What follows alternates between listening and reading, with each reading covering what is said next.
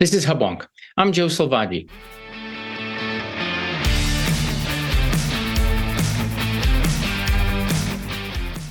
Welcome to Hubwonk, a podcast of Pioneer Institute, a think tank in Boston.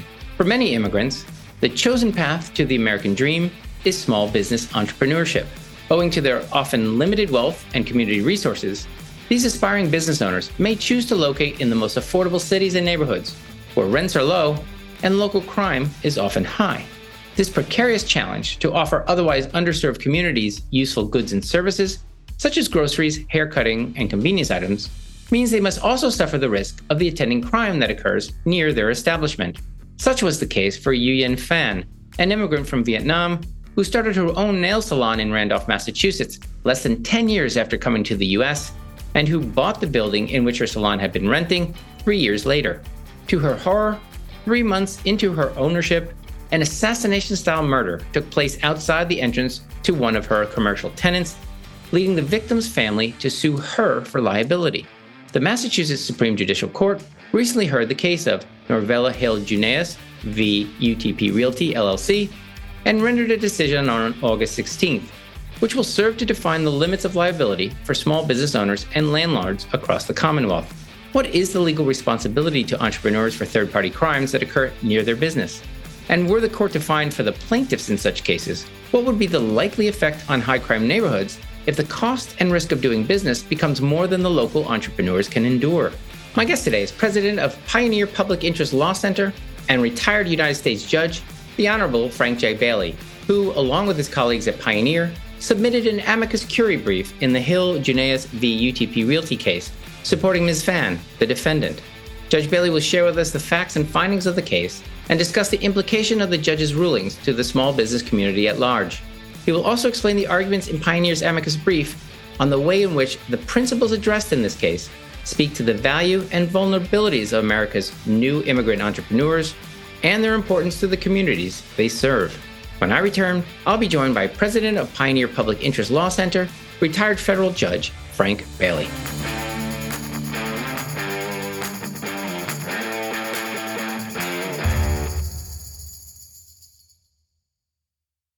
Okay, we're back. This is Hubwonk. I'm Joe Selvaggi, and I'm now pleased to be joined by the president of Pioneer Public Interest Law Center and retired United States Judge, the Honorable Frank J. Bailey. Welcome back to Hubwonk, Judge Bailey. Thank you, Joe. I'm delighted to be here. All right. Well, before we're going to talk about an important case that was recently decided by the Massachusetts Supreme Judicial Court. But before we go there, in our intro, I identified you as the president of Pioneer's Public Interest Law Center. What does the new law center do? So we're focused on basically three areas of interest. School choice. And so we would bring lawsuits on behalf of children or families that have been denied an opportunity to attend the school of their choice. Open government, meaning that if government in some fashion, either at a meeting or a hearing, interferes with the ability of a particular citizen to be heard. And third is equal economic opportunity. So in the event that government over restricts or this case is a very good example of where we think that a court opinion could negatively impact economic opportunity for a particular group of individuals. Yeah, when we had you on last, we talked about your work trying to protect homeowners who are perhaps low income or few assets. They may owe taxes to the government, and that house is taken, sold, and all the proceeds go to the government and none to the homeowner. You wrote an amicus brief that was ultimately decided at the Supreme Court in favor of the homeowner and the justice, the non-taking of those monies. So in a sense, you're sort of in the David and Goliath, where government is Goliath. You're on the side of David. That's fair to say. That case is a good example of, how that was the U.S. Supreme Court. And so we're still deeply involved with applying the outcome of that case to Massachusetts and to 12 other states where equity taking is continuing. Although Maine recently changed its statute, Massachusetts, I testified at the House and Senate Joint Committee on that issue. So Massachusetts is likely to make a change as soon as the legislature can get to it. So yes, that's right. So you're having real world impact on, let's say, the less fortunate people who may get the raw end of the stick from the government. So let's shift our focus to the case at hand. We're going to be talking about the facts and the details in a case. I'm going to call it Hill-Juneous as the plaintiff versus UTP Realty LLC. This was a case recently heard and decided by the Massachusetts Supreme Judicial Court. For our listeners, just give us in broad view, in broad strokes, what were the facts in this particular case? Well, it's an interesting case, a very sad and unfortunate case. But in this case, Ms. Phan, Nguyen Phan, is a Vietnamese person born in Vietnam, came here in 2013, and she, like so many immigrants, opened her own business, a small business, which was a nail parlor in Randolph, Massachusetts. And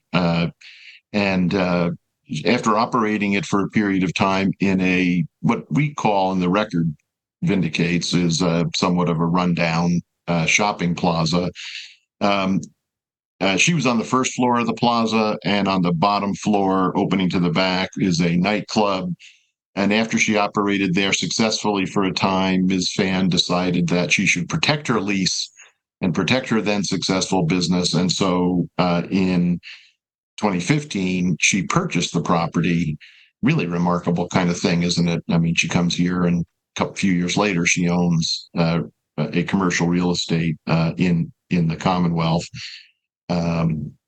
So that's the location. What brings us to court is that 3 months after she closed on her purchase, a fellow named Drake Scott was literally executed in the common area, or it's not even the common area, it was actually on a right of way in back of the property by an individual named Mr. Wright, I believe his name is. I may have that wrong, but and he was shot to death.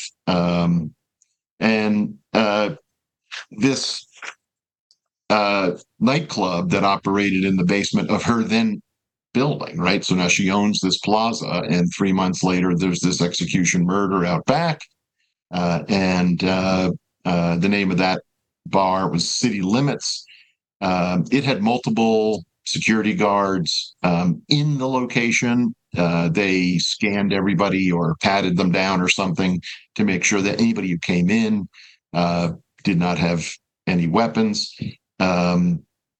And during the evening, apparently some of the security folks were told by some other patrons that perhaps this Mr. Wright, I believe his name is, had a grudge against the decedent, and that he was going to take vengeance on him.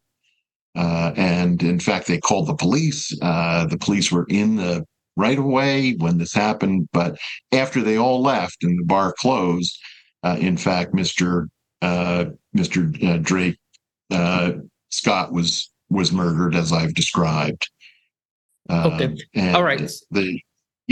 Go ahead. Okay, so we got the basic facts. We've got a relatively new immigrant who opens a salon, and after a certain period of time buys the property where her salon is. That property also has a nightclub in it. You called it the City Limit Saloon.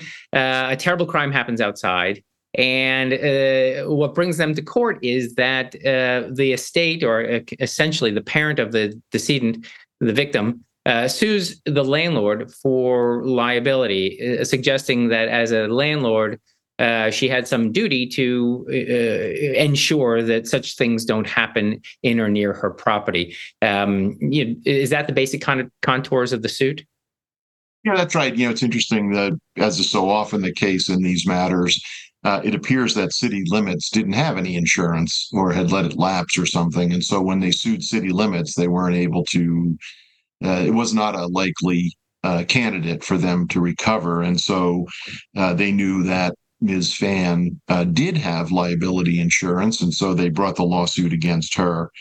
Uh, and they argued that under the law, Ms. Fan, a commercial property owner, had a duty to undertake reasonable steps and measures to make sure that something like this didn't happen. So provide security, essentially. So for our listeners who are not experienced as either commercial property owners or even business owners, this sounds a little bit far-fetched, right? You have a salon, you're operating during the day, you're doing nails, and a terrible crime happens at a adjacent property that you have really no affiliation with, and it happens outside. This seems a stretch to hold the property owner liable. What would be an example, let's say, in a different case where I have a business that could reasonably be expected to ensure safety, that crime doesn't happen around me? Are there cases where landlords are indeed held liable for third-party actions that happen in or near their property? Yeah, it's a good question, and the answer is yes, of course. So, let's say that Walmart, by example, has a store, and they know that out in the parking lot, some group of individuals are doing stick-ups and holding their patrons, their customers up and stealing their merchandise, or breaking into cars, and taking merchandise. Once the store knows of that, it's happening in the common area, then they might have a duty. They would have a duty to do something, to provide some security. So it comes down to foreseeability and reasonableness of what's foreseeable, and that'll get us a bit more into the way the law works here.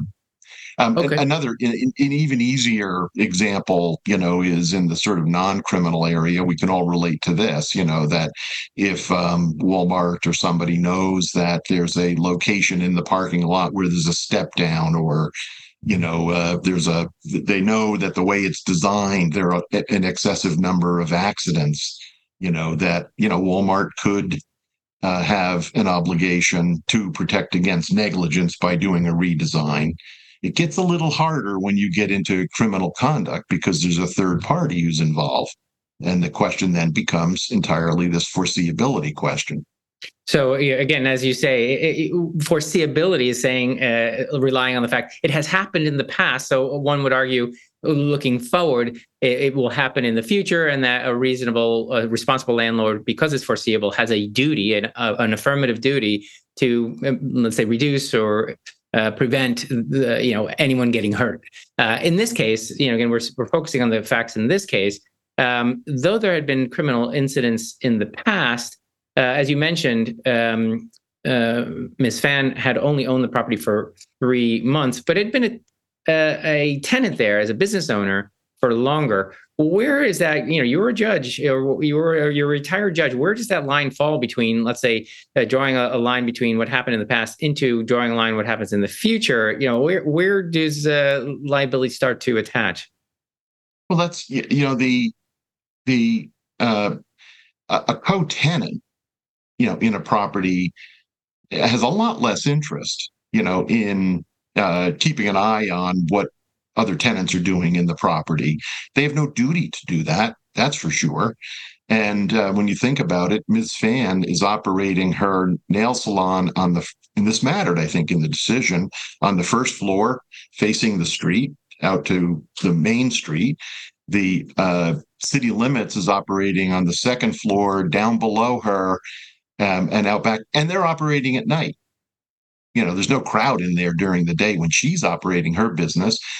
So when she testified, and she did, that she had no knowledge of any prior criminal activity at city limits or in the parking lot out back, that was uncontested. No one could prove that she had any information. And there's another aspect of this, though, that you're probably going to ask me about, and that is when she bought the property, and they did argue this, the plaintiff did argue this, that she had a duty to do research and to determine herself whether or not there had been prior criminal conduct. So that turns into a duty to inform oneself. And we can certainly talk about how the court dealt with that. Yeah, I don't know if we want to introduce this idea, or maybe it's obvious, but she is a landlord, as you mentioned, and she'd only been, I think she immigrated in 2003, started her business less than 10 years later, and then bought the property less than 3 years later. So an ambitious entrepreneur, but nevertheless a recent entrepreneur. English isn't her first language and somewhat unsophisticated. Does that play into this kind of idea? Let me just say, like, you use your Walmart story as an example, but if Walmart had taken over a property for 3 months, but had, again, you use an obvious example, had some defect in the parking lot where people tripped and fell and broke their leg, they certainly would have had an obligation to investigate that, and they would have had an obligation and duty to reduce or mitigate the likelihood of someone getting hurt. Again, Walmart's a sophisticated landlord. Does that have a bearing on this kind of argument? Well, good point, and probably not. Under the law, yeah, I think that it would be a difficult thing to compare her to Walmart. And so I would say that that probably doesn't come into the calculus, the tort calculus, about what would have reason that either Walmart or Ms. Fan knew or should have known. And that goes to duty. So if she knew of a defect in the parking lot, yeah, she would have had an obligation to take care of it. That's for sure. And she probably had a duty to inform herself about that, even in the 3 months after she owned the property. Mm-hmm. Indeed. Okay, now let's talk about the crime itself. Again, for our listeners, at the very least, curious about how these things work. We've got a nightclub. It's a tenant, her tenant. It's serving drinks. I think they had like open mic night, and it's a fun place, just people having fun. Is the landlord responsible if, God forbid, somebody shoots somebody inside that establishment, inside the front door? Is the landlord liable in any way, or is that a clear-cut case where it's the business, not the landlord? That would be. We're going to talk edge case here.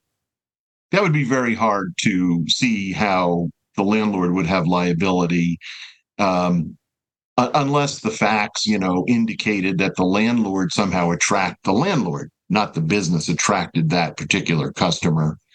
And if that had continued, more than once, then that would be a very rare case. And in fact, in the lease between Ms. Fan and City Limits, which she inherited from the prior owner, it made City Limits responsible for its own internal security. So now that might or might not protect her, actually.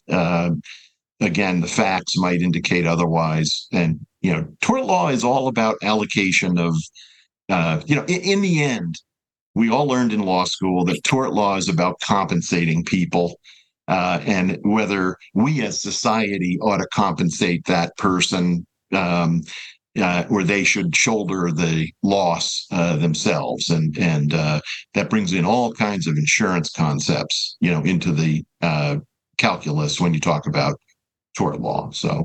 Well, let's keep this to this particular case, whereby this person leaves a nightclub and then walks a few steps and is gunned down, as you say, execution style. To me, I don't understand how there's any implication of either the property or even the nightclub, given that there seems to be, by my estimation, there's nothing particular about a nightclub that I don't know what would the right word, catalyzes executions. There's nothing inherently violent. There's nothing, it's just a place where people congregate. Their only affiliation is that he was there, not that they somehow encouraged or enticed or whatever the legal term for invited executions. Is that relevant here? Yeah, it is. And your gut reaction leads you to the same place that the appellate judge and the trial judge came out here, and they said there was nothing. When Mr. Wright, I think his name was drawn, he had no connection to the property other than that he came in that evening and happened upon, these are in the facts, Mr. Scott, that there was nothing particularly about that. This could have happened at the Walmart up the street, or it could have happened, at the mobile station, around the corner, is really what the court found. And so it was the random nature of this that made it unforeseeable. And the court was unwilling to say that a landlord is responsible for something that's, that random and unforeseeable. So otherwise, as the court said, you're making landlords guarantors of the safety of people that are even on the edge of the property, not necessarily even in the property. Yeah, that's not good. That's not good. It's pretty broad application of law and liability. So I want to take a step back. At the top of our conversation, you talked about the mission of Pioneer Public Interest Law Center. You, in this case, filed an amicus brief, supporting the case of the defendant, Ms. Fan.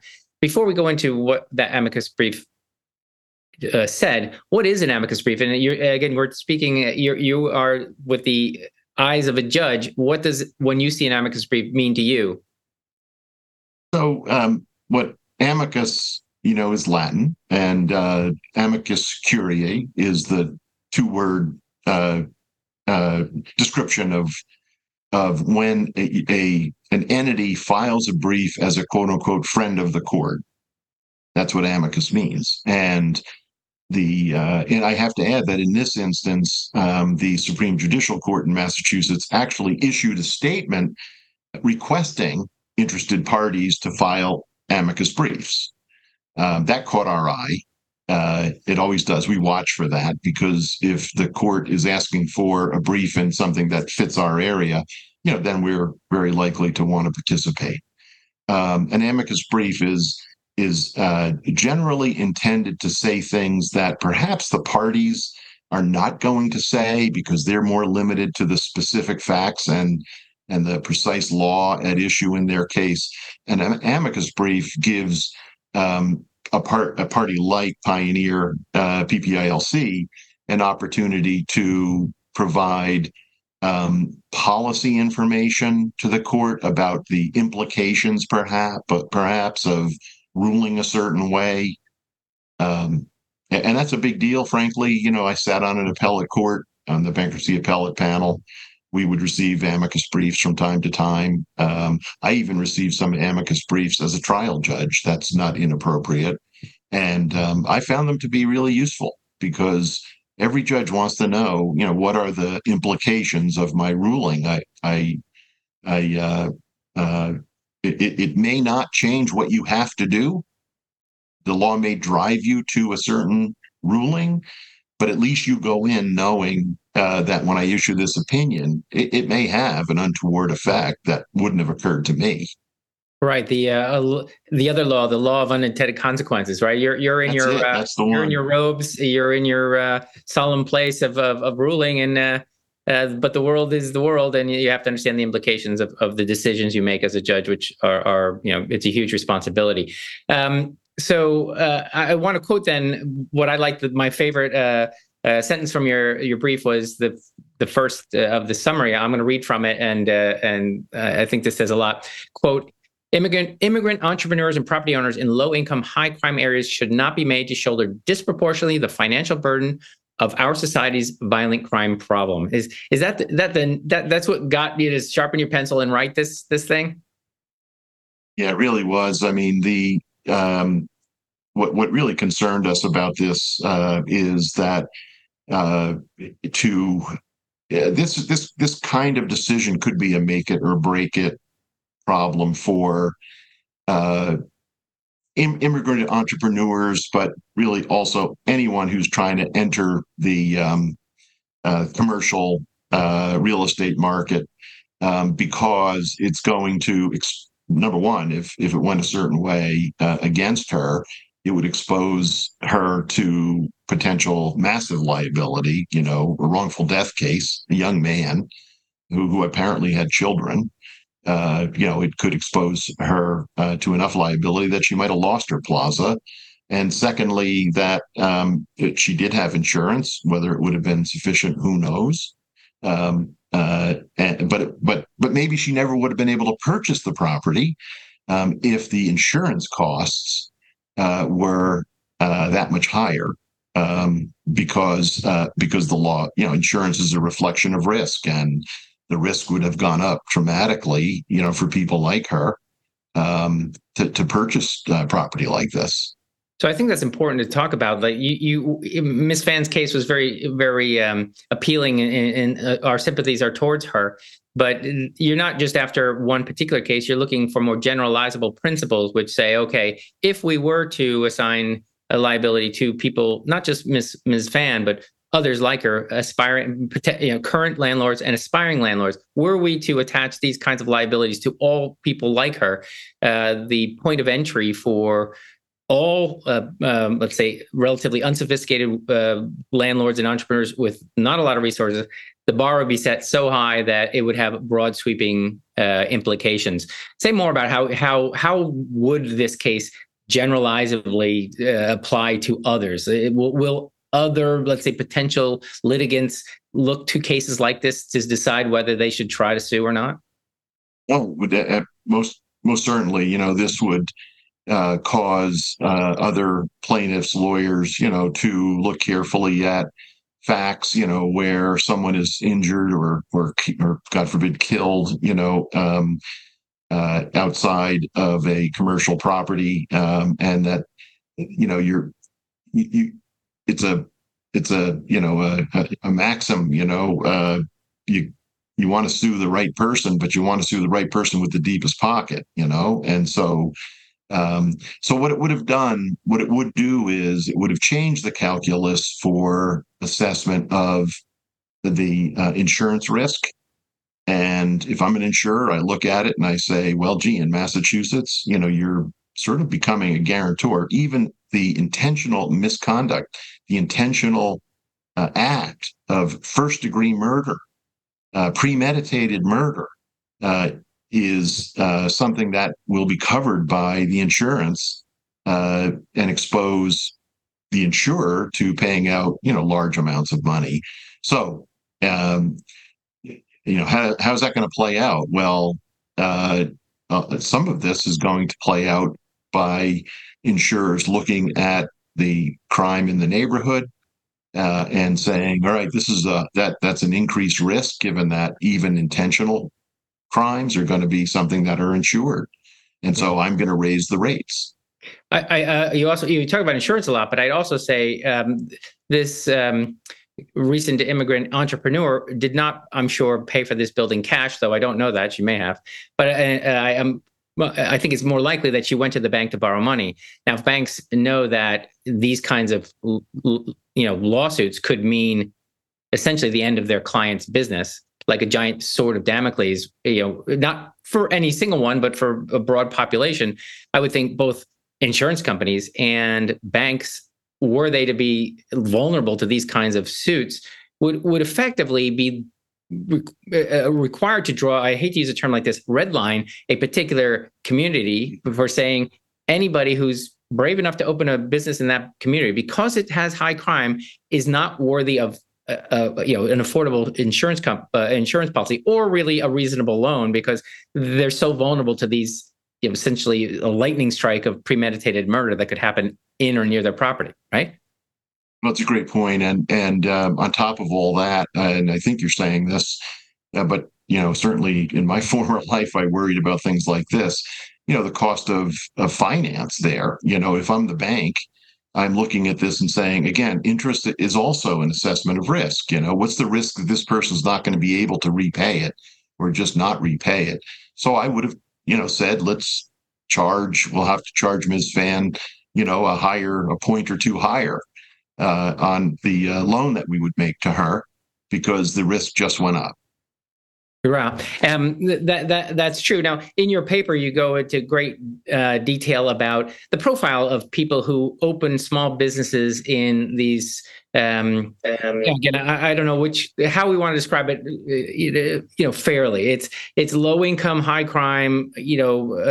Otherwise depressed communities where there aren't a lot of businesses, and the few that are there are often and usually run by dedicated entrepreneurs who are more often than not recent immigrants. Describe to our listeners, like, why would someone choose to open a business or buy a property in a, let's say, vulnerable or high crime community? Well, first of all, because they could afford to. That's where she was already operating her business. But it shouldn't be a surprise, that in we'll say, in locations and cities and towns, where the income levels are lower. We see a lot of ethnic restaurants. We see a lot of this kind of thing, hair salons and beauty salons, massage, those kinds of things in a location. And the reason is because, it's an affordable place to rent. And the public will go there and patronize those businesses. I think that's really what you're getting at. Yeah, what I would say is that there's much written and debated about all these, food deserts or places where that have been forgotten by the mass media or culture at large, but they haven't been forgotten. These places, they are the source of the businesses, the goods and services of these entrepreneurs who are often immigrants. They are the green shoots of livability, of convenience, of products. These are the sort of the bleeding edge, I hate to say, of the economy in these kinds of communities. Were we to, in a sense, hold them liable for the ambient crime that occurs around their businesses, it would, I think, so discourage those businesses that those communities where they thrive would be even more difficult to live in than they currently are. Is that, maybe we're going way too far out into sociology land, but this seems to me intuitively obvious. I think that's exactly right. And there are a couple of other important factors, and we make these points in our brief, that who are employed by people like Ms. Fan, usually other immigrants. So she's creating jobs for people that might otherwise have a problem because of language or whatever, will have a hard time getting a job. So and this is a story of a business that was highly successful. So that's exactly what we hope will happen. And as you know from reading our brief, we looked at a couple of other communities in Greater Boston where, as a result of, so Dorchester is a good example, where it was a much more of a high crime area. And there have been studies to show that places like Dorchester have been a huge success, in large part, because of investment by immigrants as they buy up locations to operate businesses. They buy the housing stock, improve the housing stock, demand that the school system get better. There's a lot of evidence that one of the pathways for a community to turn from a troubled and I try to be fair, but high crime neighborhoods, can transition, and certainly Dorchester is a great example of that. Yeah, your paper talks about others like gateway cities like Lowell. I think they have a huge Cambodian community up there. But again, these are people who largely out of necessity must accept the risk, but then in return for the risk that they accept, there's the opportunity for the American dream. They can prosper, as you say, become landowners, successful business owners, and essentially become Americans. And what they give back is the valuable goods and services they provide to those communities that would otherwise, if we make their life harder, if we wait for Walmart to move into some of these communities, you've got a long wait because they're not willing to take the risk. Only these entrepreneurs are. So we're getting close to the end of the time together. I've kind of already asked this question, but I want to ask it more directly. As a way of background, the shooter in this case, I think, was convicted and got life in prison. The City Limits Saloon was sued for, I think it was more than $800,000, and that was city limits lost. The plaintiff won that case, and that's why it wound up with Ms. Van, because I guess they didn't have the insurance to cover this. What do you think, now that this case has been decided for Ms. Van, for the reasons we mentioned, what will this case mean for the small business community in Massachusetts? And perhaps there's more generalizable in the country, but what will it mean for others in the future? Well, I'll put it this way. I think that it would have meant a lot had it gone the other way, and not good things, right? It would have increased the costs, as we've talked about, both from a financing standpoint, from a risk standpoint, from there was another amicus brief filed in this case by the Massachusetts Association of Realtors. They were worried about increasing these costs and expenses to people that might want to buy in more marginal communities. That would have hurt their business, and they're frankly rooting, for buyers in that community. So, what it would have meant had it gone the other way is it would have increased the cost of purchasing real estate, commercial real estate such as this, and it might have put it out of reach, for many people, and the line has been drawn, here, and that line is that foreseeability will mean we will not include as a foreseeable risk that there will be an intentional murder, or probably other intentional criminal conduct that is somewhat random. You said ambient. That's a word we used in the brief. It's an excellent word. That's ambient crime, that you're not the guarantor against all ambient crime that happens to occur in the curtilage, in the neighborhood, of the real estate that you own. It's a nice win, I think, for immigrant investors in Massachusetts. It's a good result. We applaud the court for it. When we started this project and thought about filing a brief, we let people know, and we started to hear from Vietnamese immigrant groups, Cambodian immigrant groups, Brazilian immigrant groups, all saying, what can we do to help? Because this is really not good for us. Some of that came through our brief. Indeed. And I hope we don't create a false dichotomy between entrepreneurs and the community at large. I think it's win-win. When entrepreneurs and recent immigrants win, the community where they're thriving, their business is thriving, also wins. And as you say, this case to have gone the other way, it would have been a huge loss, of course, to aspiring entrepreneurs and current entrepreneurs. But those communities where, they've got the little bodega, they got the food restaurant, they've got the nail salon. If those all went away, it just would make huge pockets of our Commonwealth far less livable and underserved. So I'll give you the last word. Anything else to say? Well, I always, our lives inform us on these kinds of policy and impact litigation matters. And I recall that my great-grandmother, when she came from Ireland, moved to New York City in Hell's Kitchen. And by the time she died, she owned a brownstone. And in the first floor was a bar. Not that she operated, but a bar. Yeah. And I'm guessing there were a few fists thrown in or outside that bar. And that wasn't an issue for my great-grandmother. But that was her foothold, right? That's how she was able to get to plant her flag in this country. And this is very much like that. So anyway, she's probably watching this.